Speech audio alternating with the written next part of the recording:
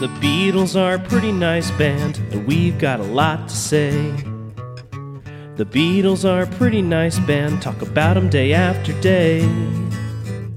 But we also love the outfield a lot, so are these songs better than your love? The Beatles are a pretty nice band, someday we'll judge if they're fine, oh yeah, someday we'll judge if they're fine. Lovely Rita. Paul bangs a lady who resembles a military man. Yeah, this is a fun one. It's like it started as another Paul character study that got saved by draping funky, fun sound effects over it, like comb and paper, and inserting a naughty ending that totally simulates sex. There was plenty of lust going around in December Love, and Paul, of all people, gave us a glimpse into that. Sure. But it's kind of weird to be writing like a lusty song about wanting to have sex with a cop. I don't know. Maybe that's just me here in 2023. But anyway, the songs, the sound effects are pretty subversive. I dig the harmonies on the song. This has the elements that it could be great, but it just doesn't quite get there. I mean, is it a cop though? It's a traffic cop. Yeah. I don't know. Yeah. Would you have liked it if it was called Lovely A-Cab? There you go. I did hum this song like a few weeks ago when I was like confused about my parking, like putting in money for whatever meter it was. It's like, I really hope Lovely Rita doesn't come off and decide to ticket my car in the pouring rain because I was an hour off. It'd be funny if any traffic cop named Rita, and they must constantly hear, "Hey, you know the song? Hey, you're pretty lovely." Oh, Lovely Rita, Paul McCartney's affectionate tale of a female traffic warden, was originally written as an anti-authority satire. But again, he can't pull that off. Which he understood in this case. Yeah. As McCartney later explained, I was thinking it should be a hate song, but then I thought it would be better to love her. Aww. Paul said nobody liked parking attendants or meter maids, as they were known in that benighted era. So to write a song about being in love with a meter maid, someone nobody else liked, was amusing in itself. There was one particular meter maid in Portland Place on whom I based Rita. She was slightly military-looking. I know it's a terrible thing to say, but those meter maids were never good-looking. You never heard anybody say, "God, that's one stunning parking attendant." In any case, I caught a glimpse of Rita opposite the Chinese embassy in Portland Place. She was filling in a ticket in her little white book. The cap, the bag across her shoulder. It's sheer observation, like painting en plein air. I've said it before and I'll say it again. The secret to successful songwriting is the ability to paint a picture. And if you're judging it by that, he's absolutely right. Like, it is successful. And also, I do want to note that Portland Place was only a few blocks from the Asher home. That's why he was around there. Presumably over there. Traffic wardens were a relatively new feature of British life in 1967. In America, they were colloquially known as meter maids, a term which caught the imagination of McCartney via a newspaper story. So this is where it gets confusing, because he just said that he spotted the meter maid. But then he said in an anthology, there was a story in the paper about Lovely Rita, the meter maid. She just retired as a traffic warden. The phrase meter maid was so American that it appealed, and to me a maid was always a little sexy thing. Meter maid, hey, come and check my meter, baby.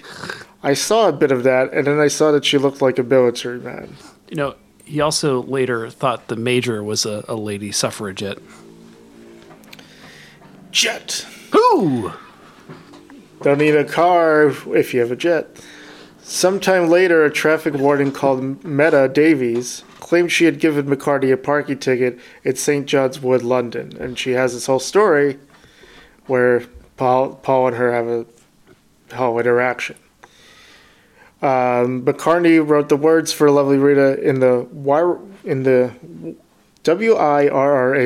near Liverpool while walking near his brother Michael's house in Gayton. And Paul In this version, it says, I remember one night just going for a walk and working on the words as I walked.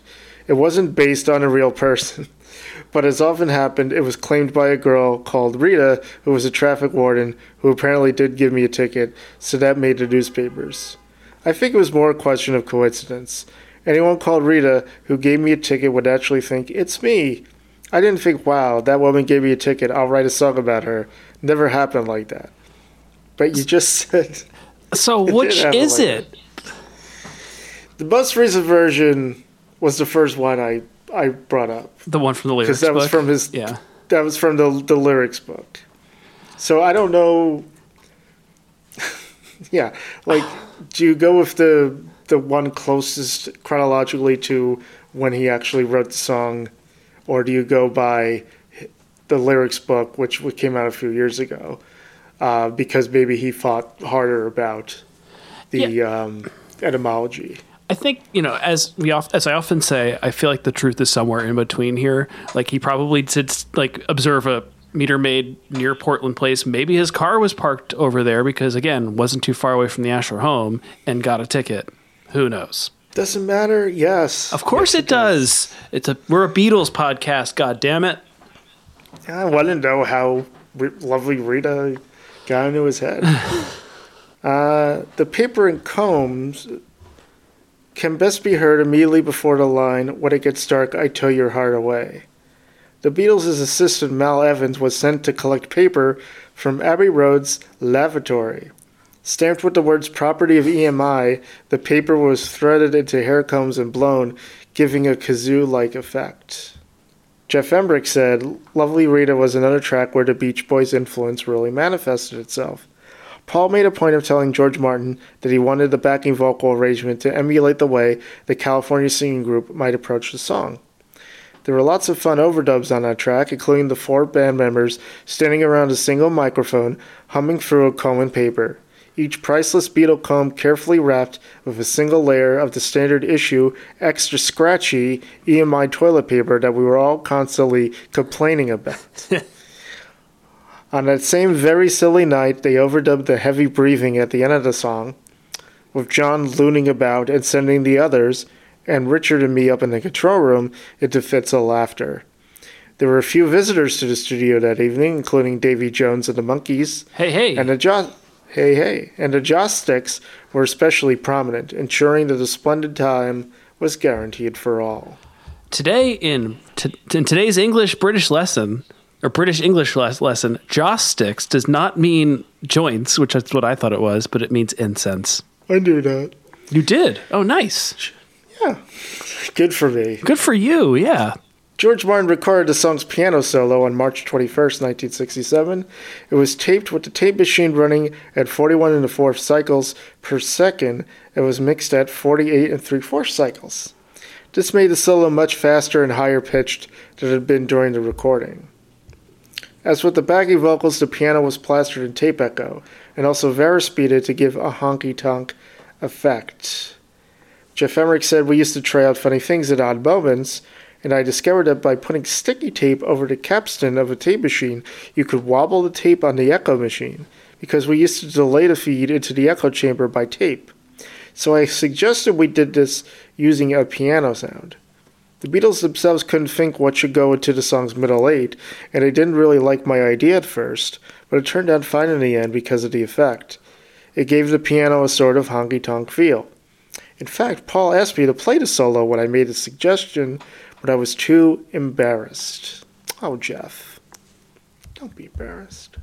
McCartney first performed Lovely Rita in concert on May 4th, 2013, when he opened his Out There World Tour in Brazil. Fats Domino included the song on his 1968 album, Fats is Back. Richie Unterberger dismisses Domino's version as a none too thrilling soul cover. In 1976, Roy Wood of ELO and Wizard, 2 Z's, recorded a song for All This in World War II, a film that set new recordings of 30 Lennon McCartney compositions to newsreel footage from World War II. Sounds really fun. Really fun. Yeah. Joan Osborne sings the song on the 2009 Cheap Trick release, Sgt. Pepper Live. The Easy Star All-Stars recorded a version with guest vocalist Bunny Ruggs and U-Roy. for the 2009 Sgt. Pepper tribute album, Easy Star's Lonely Hearts Dub Band. Love count is 0 unless you count Lovely. Which we don't.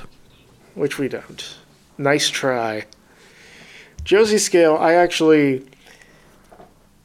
went back and forth on this one because it is fun and sounds great. But I'm with you. It does bother me a little bit that we're talking about a cop, and so I gave it a Josie mainly because I said before in this podcast, if you have to think about it, it's probably not as good as Your Love. So, a reluctant Josie. A reluctant Josie. This is a non-reluctant Josie for me.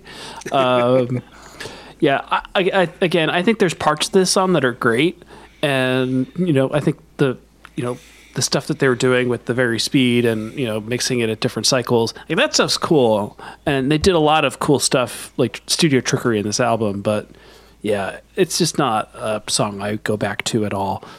So a Josie. The Beatles are a pretty nice band, talk about them day after day. But we also love the outfield a lot, so are these songs better than Your Love? The Beatles are a pretty nice band, someday we'll judge if they're fine, oh yeah, someday we'll judge if they're fine.